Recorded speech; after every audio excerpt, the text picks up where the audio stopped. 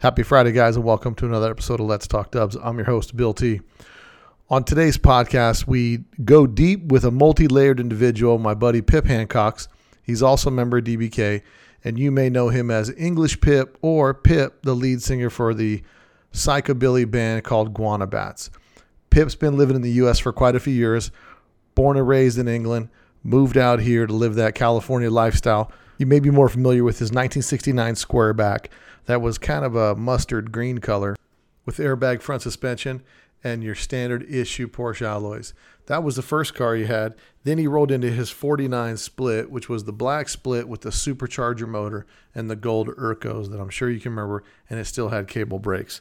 Then off to his mustard Split, which was the 52. Into some of the details about those cars, as well as why he came out here to the States, in addition to what it's like being in a psychobilly band that's been together since the early 80s. So we get into a lot of that different stuff. It's a good podcast. He's a great guy. Make sure you guys give him a follow on his Instagram at Pip Hancox if you don't already follow him. First, a word from our sponsors. Guess who's back? VW Trends Magazine, that's who. Bringing back the fun in magazines. A true cross-culture of the VW hobby. VW Trends was always willing to step outside and bring you the latest trend in the VW scene. And you could be a part of this historic relaunch. How, you ask? Well, go to VWTrendsMagazine.com, and there are several different ways that you can help relaunch this magazine. That's right, this is a grassroots effort put on by the VW community itself, relaunching one of those fun magazines that was bringing the culture to the market. They've got subscription packages all the way from $1.99 in the Founders Club, all the way to donate $5 just to do your part to help get this back on the scene. This magazine for the people's car is for the people, and it's by the people. So now you guys can be a part of history and contribute to help get this magazine relaunched. First issue's coming out shortly, so stand by to get more details on that. But for now, go to VWTrendsMagazine.com and support the relaunch of VW Trends Magazine. Are you looking to get some disc brakes on your bus on the down low?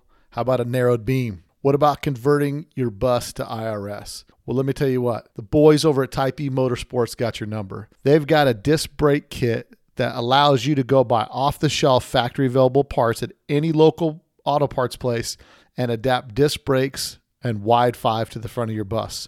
For only $500, you can pick up that kit that takes your 63 to 67 bus and converts it to discs in the front with ready-to-go off-the-shelf parts that you purchase at your local auto parts place. How about a narrowed beam? A U.S.-made narrowed 4-inch link pin beam, $215. Or to do IRS, $950 for a complete easy bolt-in IRS kit. He also does full bus beams end-to-end, rotor-to-rotor for $3,000 turnkey. So if you guys want to get some of your stuff decked out on your bus or your bug, go check out Type E Motorsports. Now, Brian's been on the podcast before, so you can check him out in episode number 105. Check him out at type-emotorsports.com. They've got a lot of suspension parts available, all U.S. made and ready to go. So hit them up at type-emotorsports.com. Don't forget to support those people that support your favorite podcast. Now, a couple shout outs this week. First, we'll start off with supporter Thomas Slider out of Laramie, Wyoming.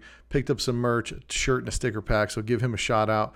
Thanks for listening, as well as some shout outs for our 5-star reviews on Apple Podcasts. So if you want to leave a 5-star review, get a shout out on the podcast. The first one's from T-King530. He says, listening back to back, awesome stuff. I've had a dilapidated 69 Fasty for almost 10 years now. It's the first car I ever bought and never driven it. Lugged it around for 3 states, stored it in at least 3 storage units, but now it's garaged at home. Time, money, knowledge ratio hasn't worked out in my favor over all the years, and the tides are slowly turning. Listening to the show is amazing. The amazing stories and tech info has seriously motivated me to get to work. Keep up the good work. And then Ralph 1952 says, awesome. This podcast is awesome. It's super informative and just plain fun to listen to. Anyone into VWs needs to listen. I really enjoy it. Thanks, Bill. We need you. Ralph Tolley. And then fresh new 5-star one tonight. Finally, a VW podcast. Bill, great job with the podcast. Love all the info you're bringing to the table. Best way to get VW fix.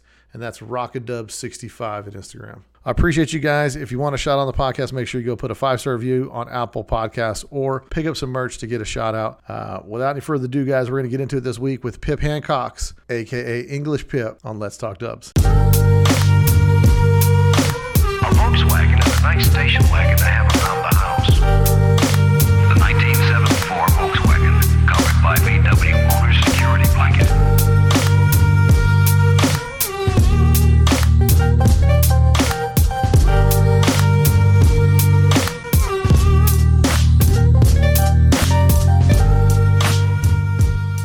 So on today's show, I've got a buddy of mine that we have me in the same car club, but this guy's known to you guys out there in the VW world. He's had a few stunner cars that have been out there on the scene. So on today's podcast, I've got Pip Hancocks out of Murrieta, California, by way of London, England.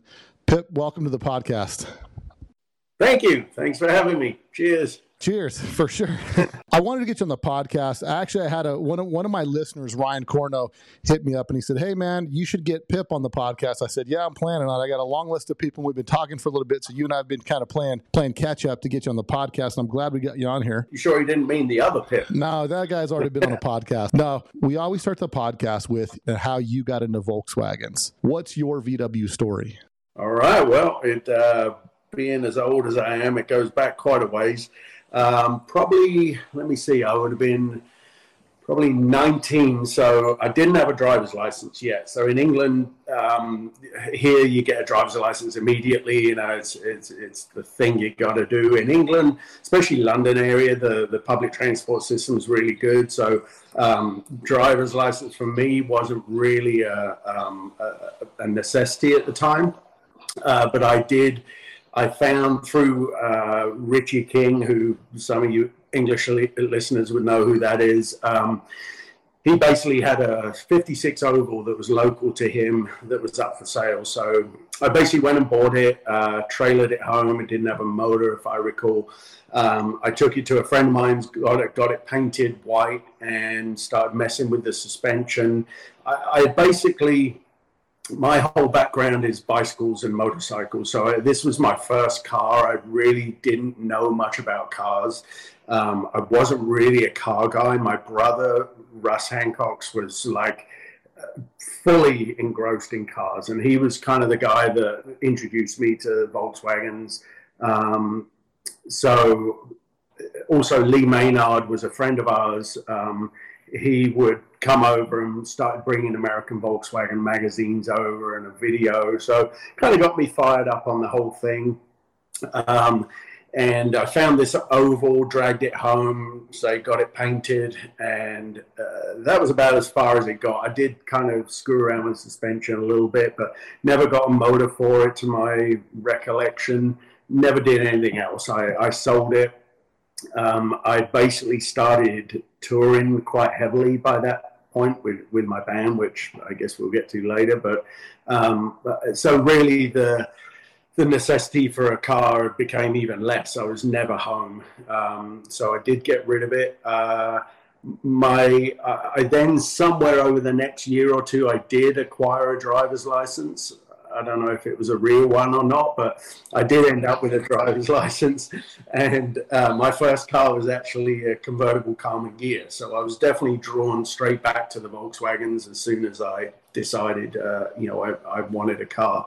And I'd started making some pretty good money by then. So I was like, okay, I'm going to find this Ghia. So I found a Ghia. It was completely stock, and I basically lowered it, put MP8s on, which were about as good as it got for a 4-bolt car back then.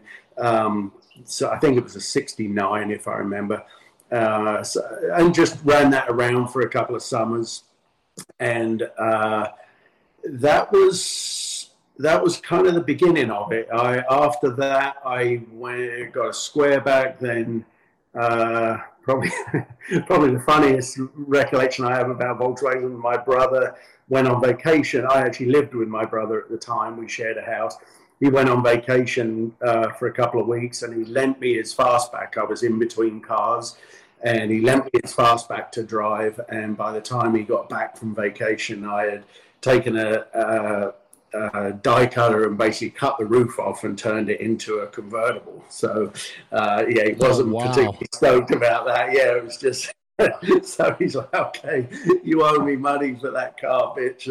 It's now your car. Yeah, that's a bold move to just take a grinder your brother's car, huh? Yeah, exactly. The sun was out. I was like, I don't even have a sunroof in this thing. I need to get rid of the roof. So I think it was probably like a week after I had realized that you don't need a roof on a Volkswagen. Like, they're not going to fall apart if you cut it off. So I went for it. Yeah, no, that's awesome. You know, and we're going to get into that because you're also, what I did mention earlier, is you're also the singer for the frontman for the band Guana Bats, which is a band that you've been in. The Guana Bats have been around for quite a while, and for those that don't know, it would be classified under like psychobilly, right?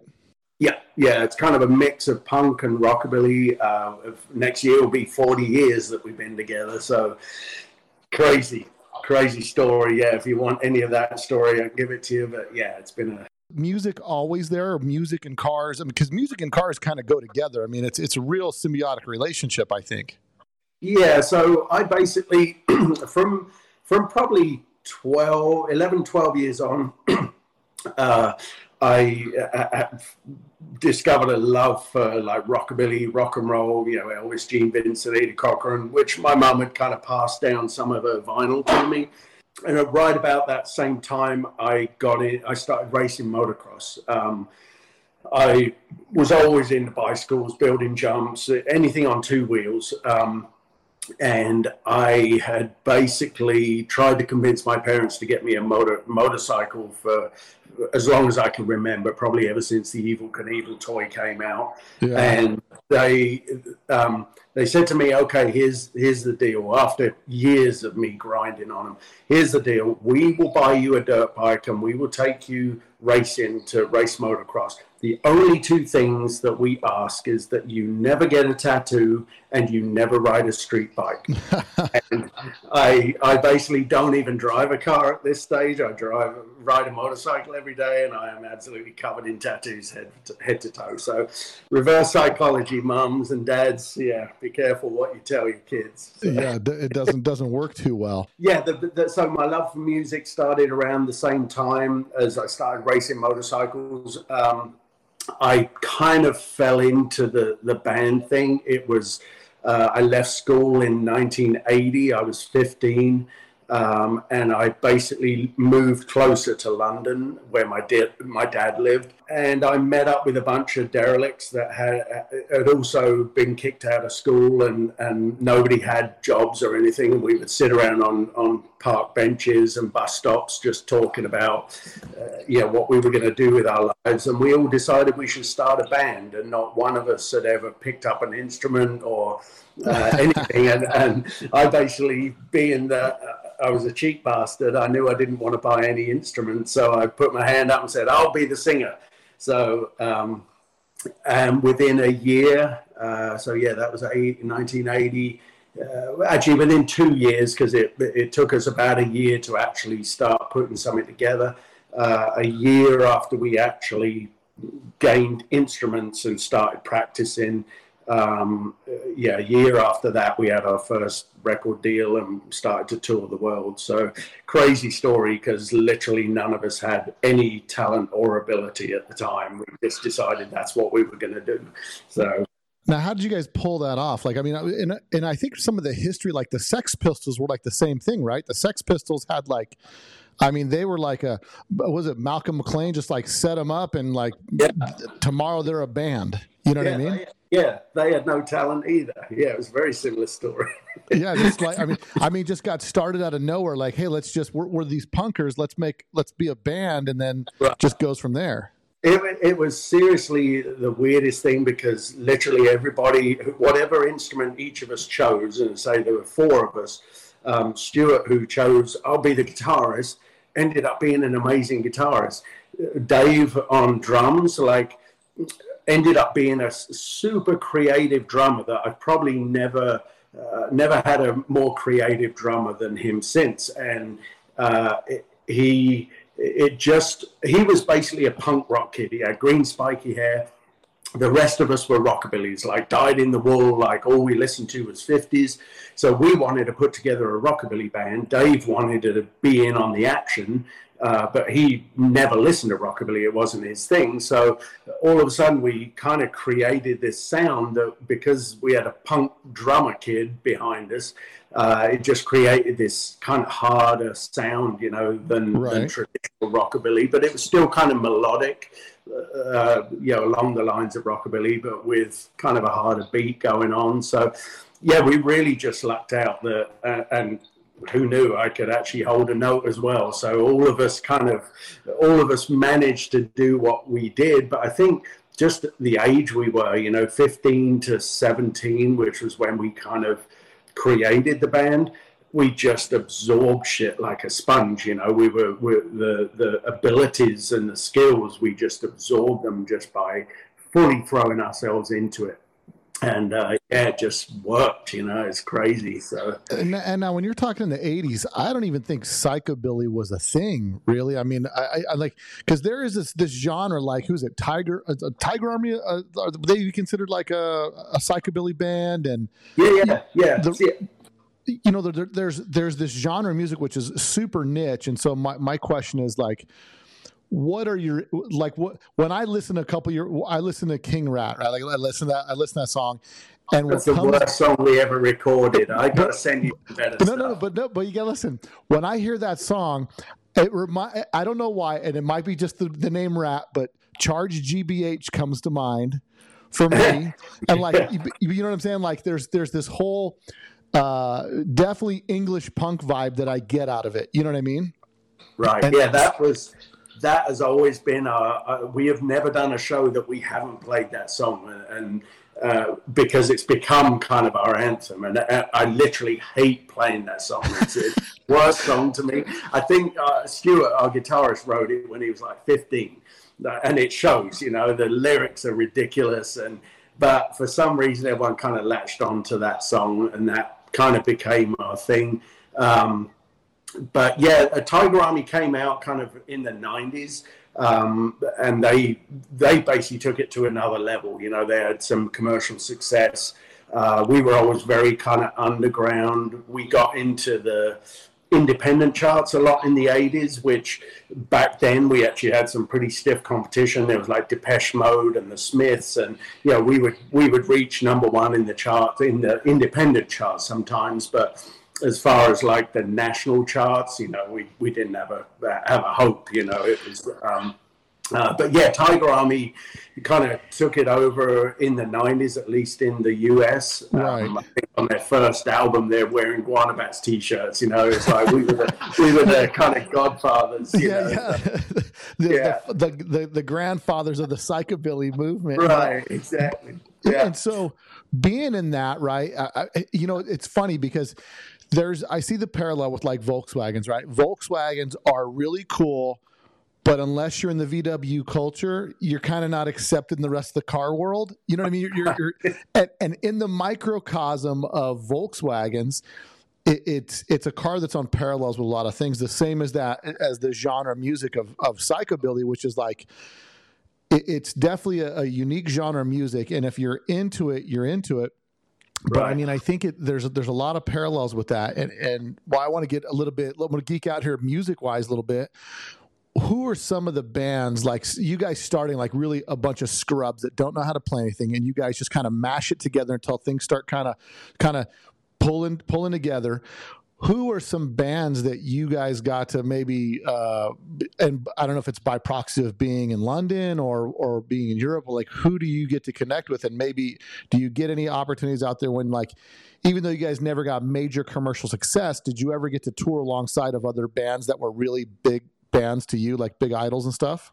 So basically I think a big part of the reason we grew so quickly was that the Stray Cats had come over to London in '79, and they basically just exploded. They were huge in England. They were an American band, but they actually started in England to gain success because they knew that England had such a strong kind of rockabilly scene. Basically, by the time we started doing live shows, the Stray Cats had just split up. They kind of ran for 2 or 3 years, and then they kind of fell apart, moved back to the States, and we kind of took over their following throughout Europe. So that really gave us, like, there was now a following for rockabilly that we kind of filled the gap. And because the Stray Cats weren't strictly just traditional rockabilly, they definitely had kind of a harder edge to them, especially in the early days. We kind of fit in with that. And when they reformed, I think 86 probably, they kind of took a few years off, and then they got back together and they started touring Europe. And we basically ended up being like, it was the Stray Cats and Guana Bats, like double bill. You know, we would go around Europe and play together. So, and then at the end of the night, we would all get on stage together and do a song and that kind of thing. So I'd say probably the Stray Cats, as far as a household name, would be, you know, who we spent the most time around. We did actually have some pretty good. Our management in the early 80s had some other bigger names, so we ended up on the bill with them. We ended up on the bill with Bo Diddley in like 1983. Oh, wow. We were brand new young kids, and you know, we're playing with Bo Diddley at the Lyceum in London, which was a huge venue. Yeah, that's a big deal. Yeah, and then we ended up on the same bill as quite a few bigger bands at the time, but really we had our own kind of underground following that just, we actually got on what they call over there the university tour. So now you're going from city to city throughout England and playing universities, and of course it's government money, so you're getting paid 5 times more than you would for doing a venue. So that also kind of boosted us. And right about the same time that we were doing the university circuit, we put out Bruce Springsteen's song "I'm on Fire," which people kind of knew, and it was a little more commercial. It wasn't quite as hard as the rest of our stuff, and that kind of fit in with that crowd. So again, that boosted us again. And so, but yeah, I would say probably the Stray Cats would be the people most familiar with, that we spend a lot of time with. So. Well, that's kind of a big deal. They're probably the biggest rockabilly band that ever existed, right? I mean, yeah, absolutely, yeah. So that was pretty cool, you know, because in '79 I was 14 watching Top of the Pops with Stray Cats doing Runaway Boys. It was like absolutely life changing for me, because all of a sudden it wasn't just traditional rockabilly. All of a sudden these guys with crazy hair and tattoos were doing a spin on my music, you know. So it was cool. No, that's rad. I want to get into the Cars for a little bit.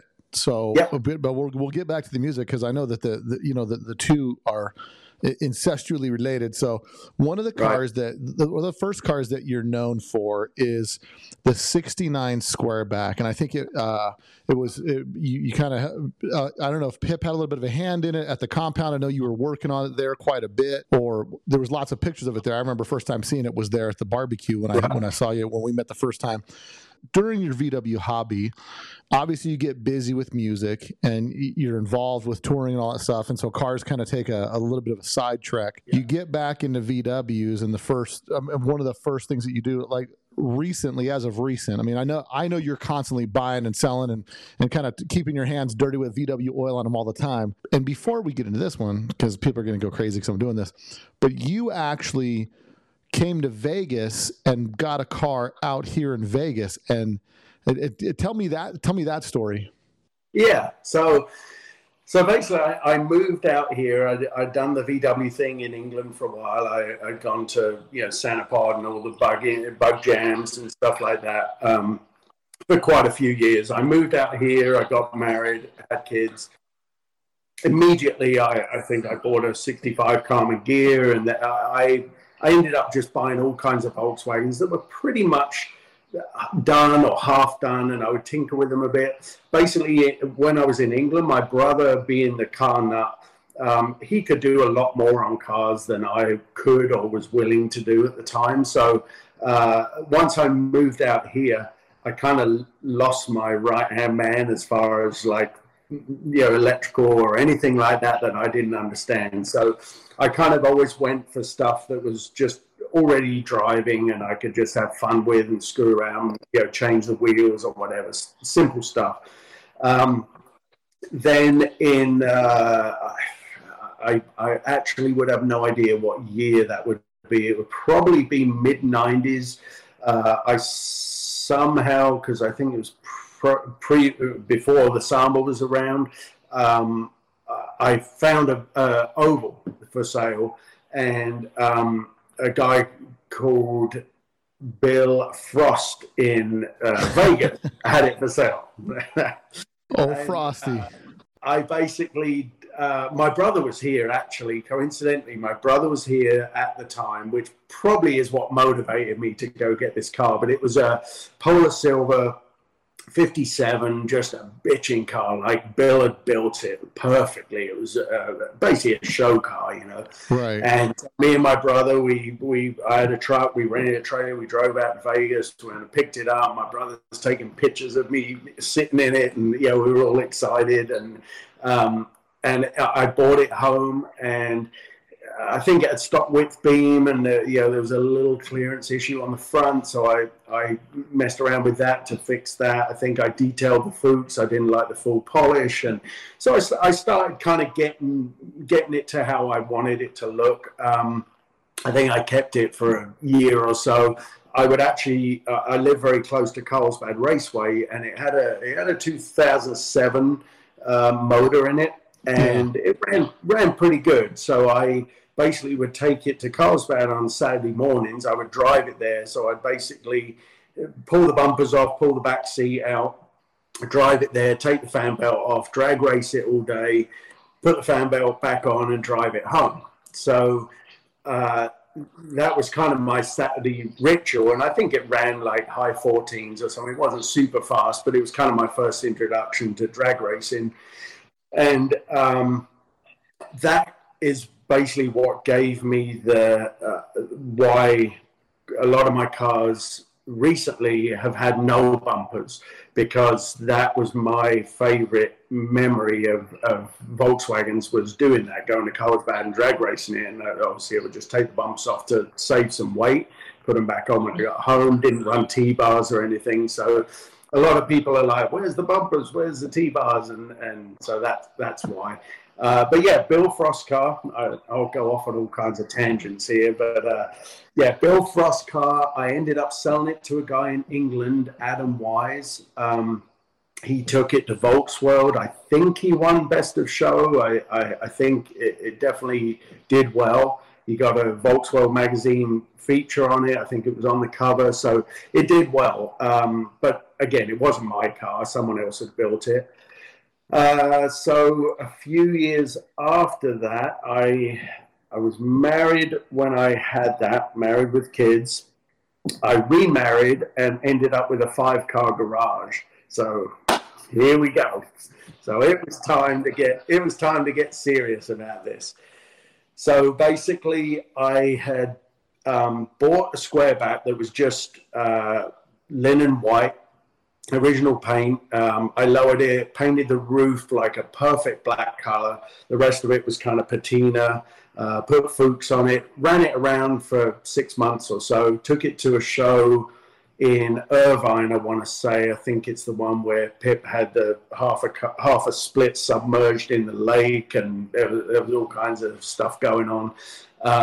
And I met a guy, one of our DBK members, Dan, and he had basically, knew me because of the band, and so we talked a little bit.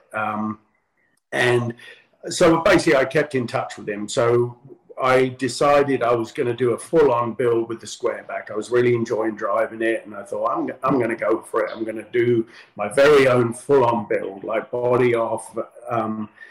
So I kept in contact with Dan Blinker, as most people know him, and would send him pictures.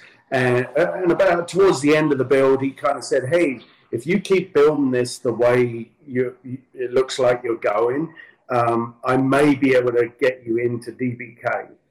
So basically I knew who DBK was, and that was pretty exciting. So that kind of motivated me to take it to the next level. I think I was probably going to do under seal, under the fenders, and I was like, okay, fuck no, I'm painting under the fenders. Like, I gotta step it up here. So yeah, just went all out on that. And then, I actually didn't have any help from Pip.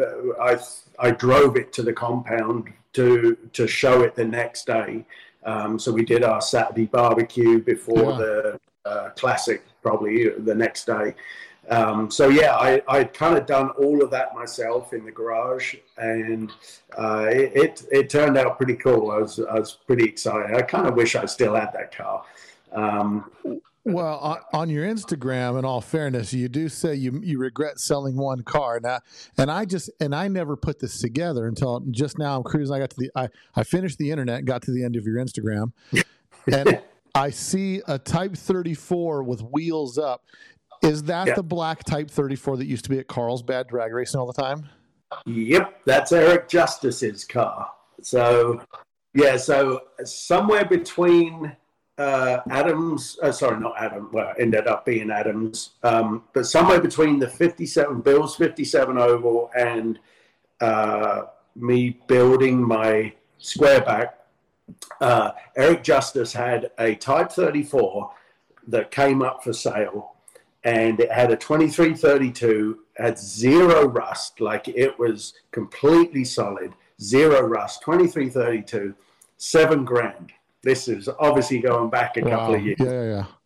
So I said, I'm on my way out. I'll come check that thing out. So he basically, if anyone knows Eric Justice, I actually saw him the other day. I haven't seen him in a while, but the guy's a character. So I show up at his house. Gary is his dad, Gary Justice, who's very well known in the old school world. I show up at his house and he's like, I'm not going to let you drive this thing because, I don't know if you know how to drive, but I'll drive it and you can just stand here at the side of the road and I'll show you what it can do. So he basically went up the street, and this is a full track house, cars everywhere, and he goes up to the end of the street, turns around, pulls this big ass wheelie all the way down the street in this thing.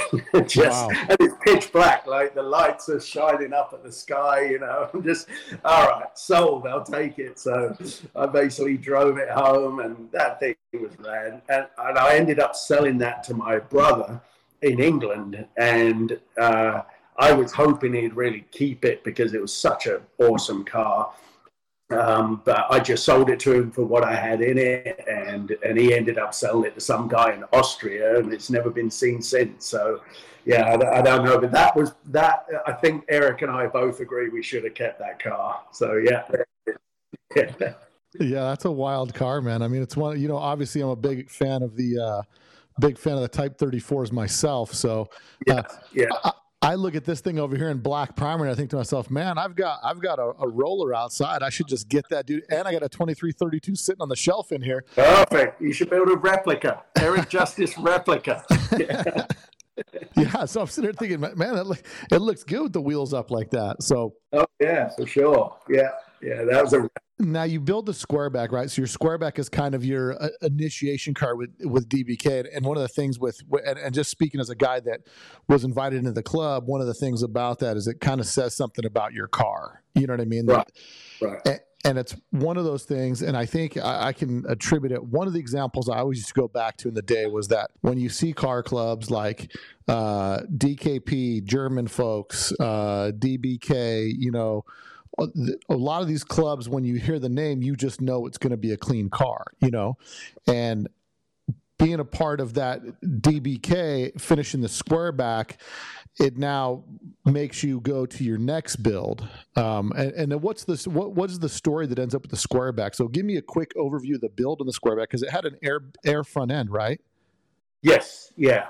So King Tuck, I can't remember his name, but he ended up with not the best reputation, but I'm sure he's got that all figured out by now. But I got talking to him. He taught me into this air beam front end Type 1 conversion, basically with air. So that was my first car on air as well. So I was definitely breaking some ground here for me as far as new areas.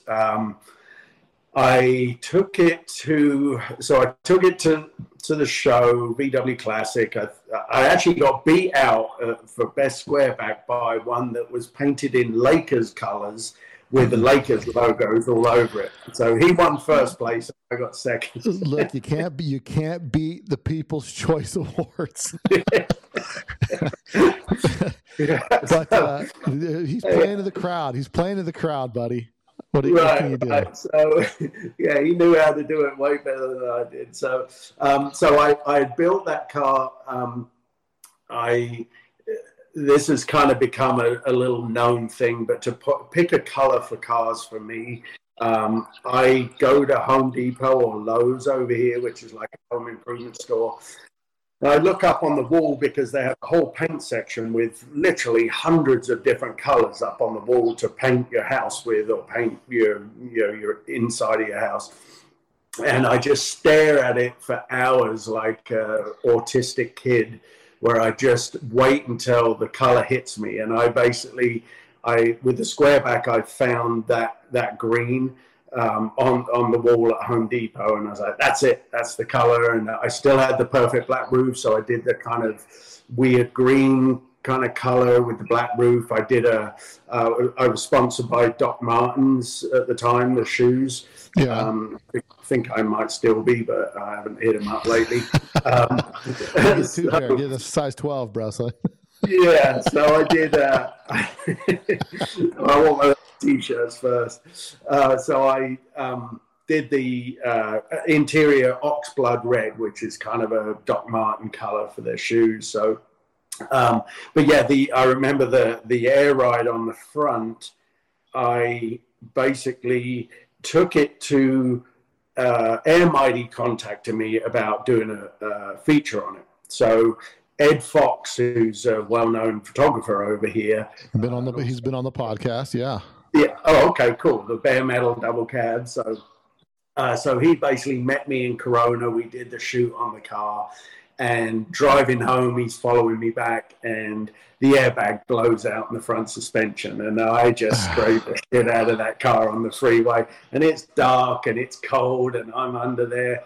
Ed and I managed to figure out. We took the airbag out and found a piece of wood at the side of the freeway, which I wedged in place of the airbag and managed to get it home. So, yeah, a little road. But AA showed up, and they're like, we can't get this fucking thing on our trailer. It's too low, you know. It was like completely on the ground. So, yeah, so we had to improvise. But so that car ended up going to Alabama. A friend of mine, Jeff Powell, and his dad are big car collectors. He ended up buying the squareback. That's when I first met him. He saw my ad for the squareback. He took it out there, took it to a hot rod show that I wish I could remember the name, but it's like the biggest hot rod show out there. I think Alabama's considered east. I'm not really sure. Southeast, yeah.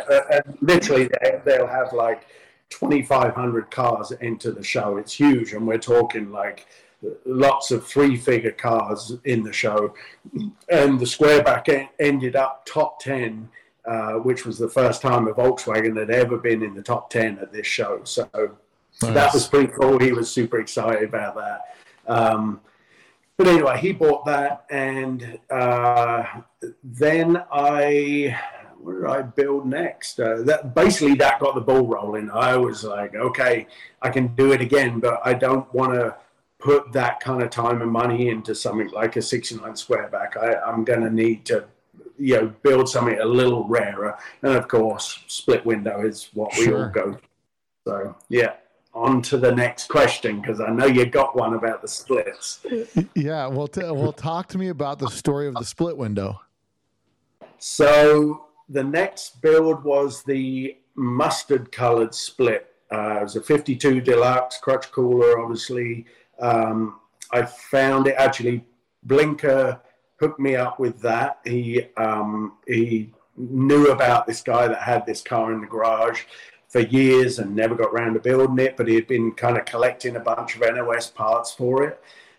So I went and looked at it. I want to say I paid $15,000 for it, but it literally had holes this big in it. Like it was kind of thrashed, but it was matching numbers. So I dragged it home and started working on that, and just kind of had a vision for it. Like I wanted to do some kind of brown. I knew I wanted to do Urcos. Like I love Urco wheels. I love AR. I just love that kind of drag race look. I thought, okay, this is what I'm gonna I'm going to build this car to be my ultimate Carlsbad Raceway car if it was still open, which it's not anymore. But like, this would be what I would build if I was going to do that again. So, yeah, I went to Home Depot, found that mustard color, and that's probably the car I get asked the most on Instagram is, what color is that? Everyone wants to know what the color is, and I say, yeah, sorry, buddy, you're gonna have to go to Home Depot. It's on the wall. Figure it out. Yeah, but so I did that, and I think that's what made that stand out. I got the black, the Urco's anodized black, and I think I had a 2332 in that, so it ran good. Again, I did the Oxblood interior, and actually got in. Dr. Martens did a book all about, I guess, people that wear Dr. Martens, people that other people should know who they are, and I ended up in that. And they actually posted a picture of me with that car in the Dr. Martens book. So that was kind of cool. So that was worth doing the interior that color for sure. Oh, sure. I mean, listen, an Oxblood red interior, there's a lot of colors that looks good with, and it has a real distinct look to it, setting off a car. Yeah, it's kind of a burnt red almost. Yeah. So it was that was kind of my thing for a couple of cars anyway. But now I ended up. Sorry, go ahead. No, go ahead. I was gonna say, how long do you end up holding on to the 52 for? Same with the Squareback. Like, it's sold immediately, and literally, I'm building a split, thinking this is my dream car. I've always never thought I would own a split, So I'll die with this car. And then I kind of came to realize the same with the Squareback. As soon as I'm done building them, I'm kind of bored. Like, now I want to build something else. I want to one-up it, or I want to, I've got different ideas now. So, I don't, like I said earlier, I don't drive a car on a daily basis. I ride motorcycles. So I kind of find cars annoying to drive because there's so many fucking stoplights and so much traffic. On a motorcycle, I just zip through the middle of everyone. So I just don't really drive them. So I ended up selling the 52 to Jeff again, the same guy I sold the Squareback to. So he was like, I love that color. Just name your price. I'll take it. So I was like, okay, I'll sell it. And I probably kept it once it was finished, maybe 2 months. And he's keeping the collection together. He's keeping the Hancock's collection together. He's still got them. Yeah, he's still got them too. So you go from this 52 split window, right? Crotch cooler. You're thinking, man, this is early. And now you find a 49 after this. Yeah. So a friend of mine told me that he knew of a guy, I want to say it was Craig Hart told me, but he knew of a guy that had a 49. He was up towards Fresno. So it was probably 3 or 4 hours from me. Had a 49. He'd had KCW build it, and basically it was no expense spared. He said, I just do everything perfect, and they ended up basically doing a resto on it, but then also built like a little vintage speed motor with a supercharger on it. And it was just a bitching car. I remember seeing it on KCW's site along the way. And my buddy told me that it had, it broke a valve spring. The guy that owned the car didn't really know anything about mechanicals. And so as far as he was concerned, it just didn't run. So he ended up, do we reveal prices on this show? I guess. Hey, listen, I'm a guy where I always ask everybody prices on. I like to, because in some circumstances it's the dream, and so I don't think it's rude. And some people think it's rude when I ask them, like, "So what'd you pay for that? What'd you give for this?" But I think it's good. Listen, I'm not scared. So the only reason I asked that was because I was particularly proud of how I did this. Normally, I'm like super impulsive, so I know there's a 49 for sale. He had spent $120,000 on having it built. So I offered him, once I heard that he wanted to get rid of it, I offered him $40,000, and he literally told me, "Fuck you," I think via text, and he said, "I want 60 for it." I said, "Okay, It's probably worth every penny. I appreciate the response, and left it at that. Probably 2 months later, I get a text out of the blue, come pick this fucking thing up. So, oh, wow. Yeah, so I was like, holy shit. So I literally that day rented a trailer, drove up there 4 hours. By the time I got there, it was 11 o'clock at night, pitch black. I couldn't even really see the thing properly.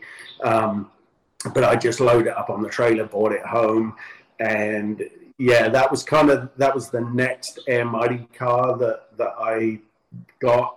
But in all fairness, KCW in Colorado built that car. That really wasn't me, but it was a great base for me to kind of just to add a little touch. It had bumpers. It had kind of widened steel, original 16 inches when I got it. I took those off, put Co's, had them anodized gold, put street slicks, took the bumpers off. I had Luftkraft make a titanium steering wheel for it, basically based on a three spoke. I was just looking at that right here, so I just put that. So I just did a couple of touches on it. It really didn't need much because this guy had spent a ton of money on this car and just built it perfectly. So yeah, I got the motor running a little better. That supercharger wasn't working great, so I ended up sending that off to get rebuilt and did a couple of things. But yeah, that was a pretty rad car. So again, I got another feature on that. But I did kind of feel that one didn't feel that, even though that's one of the cars I'm probably best known for, I didn't feel that great about it because I didn't really build it. So. Well, but I think it's in music, it's in building cars and all that. Like, how genuine can you be? And did you rip off this song, or did someone else build the car?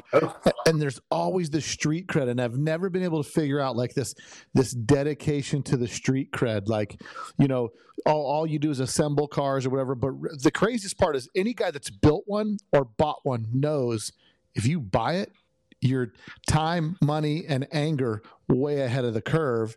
You can do some tweaks, and you may be able to get out of it what you put into it, Right. So I've actually been really lucky with my cars. I've actually made good money on every car I've built.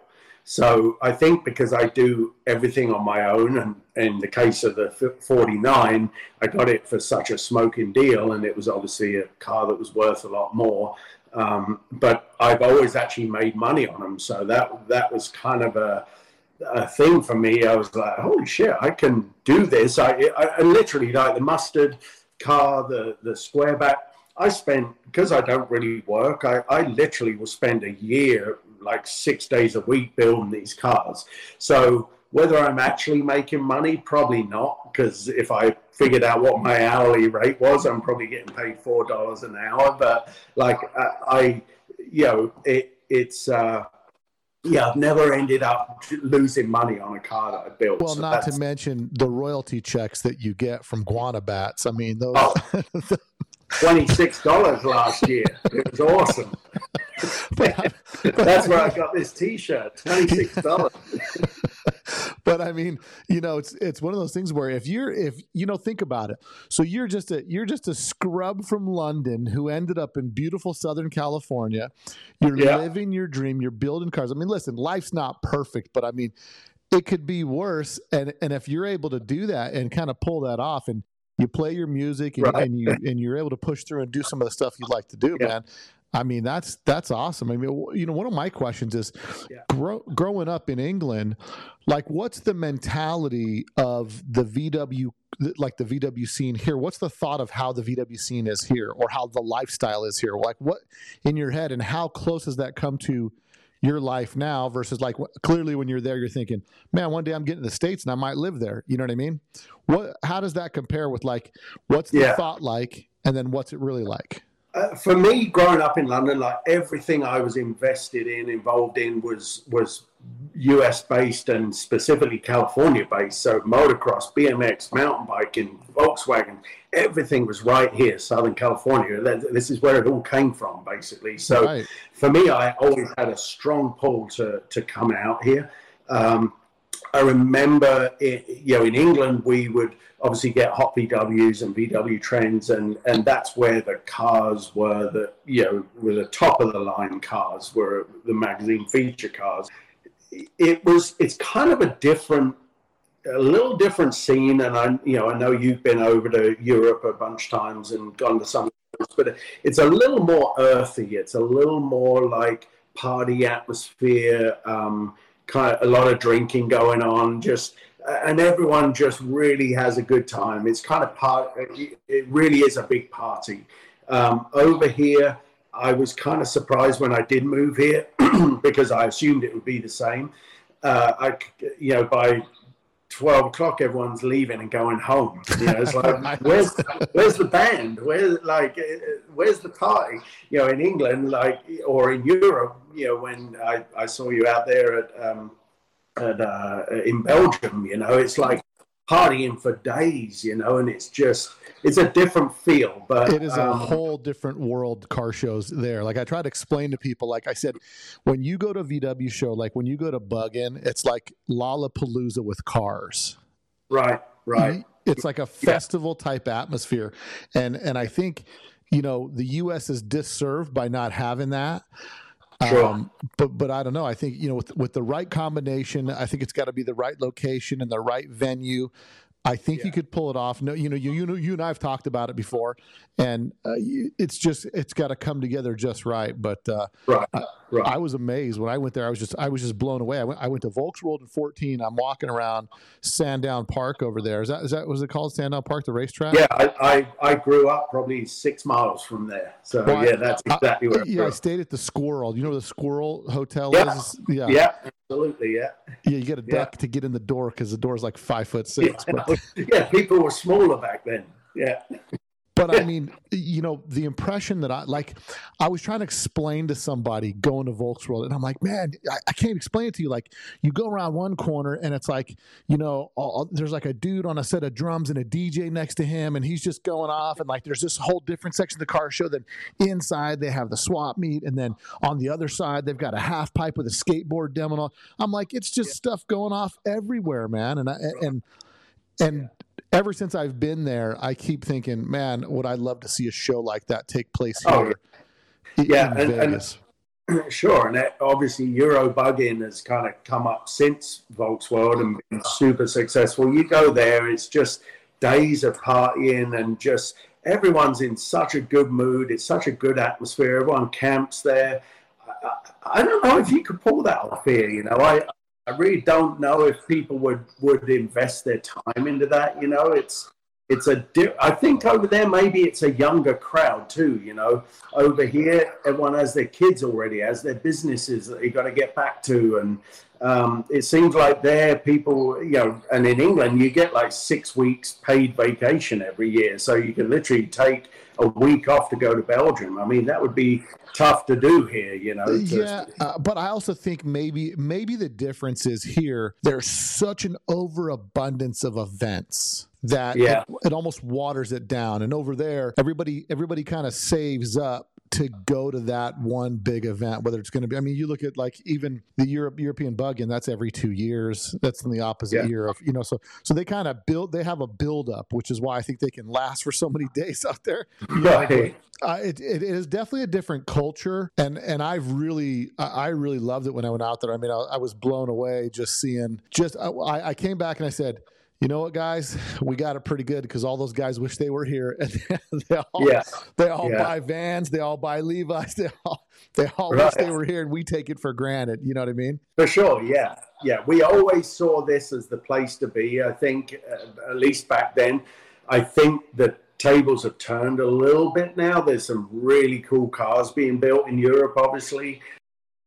So you were talking about earlier about how the culture itself is different, and with the advent of Instagram and all these things, the bar's been raised, and I think I think that's a good thing with social media, right? You can be across the pond, and you're not like waiting for things. You're getting that instant access to see what's going on in different scenes, which pushes the hobby. I mean, I think all these mega cars that people get pretty bitter about and stuff like that say, oh, must be nice to have money or whatever the case is.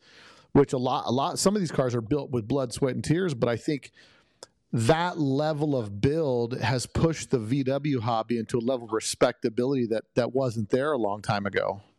Right. Yeah, there's some amazing stuff going on in England for sure, and I'm sure the rest of Europe. That Creamer guy, Lyndon Creamer, one of our club guys, like insane levels. Which I think it probably best in the world type stuff. So now I think it's definitely spread evenly. There's just as many great cars out there, and I think the shows for me are better out there for sure. Unfortunately, guys, I had some technical difficulties with the end of the podcast, so make sure you guys go download some Guana Bats off Apple iTunes. Go check Pip out at Pip Hancock's on Instagram. Support our brother in the VW scene. Promise to get him back on here and round out the balance of that podcast. It was definitely some good talk, and he's a great guy, and I'm looking forward to some new vehicles he's getting out there. Until next week, guys. Later. A Volkswagen is a nice station wagon to have around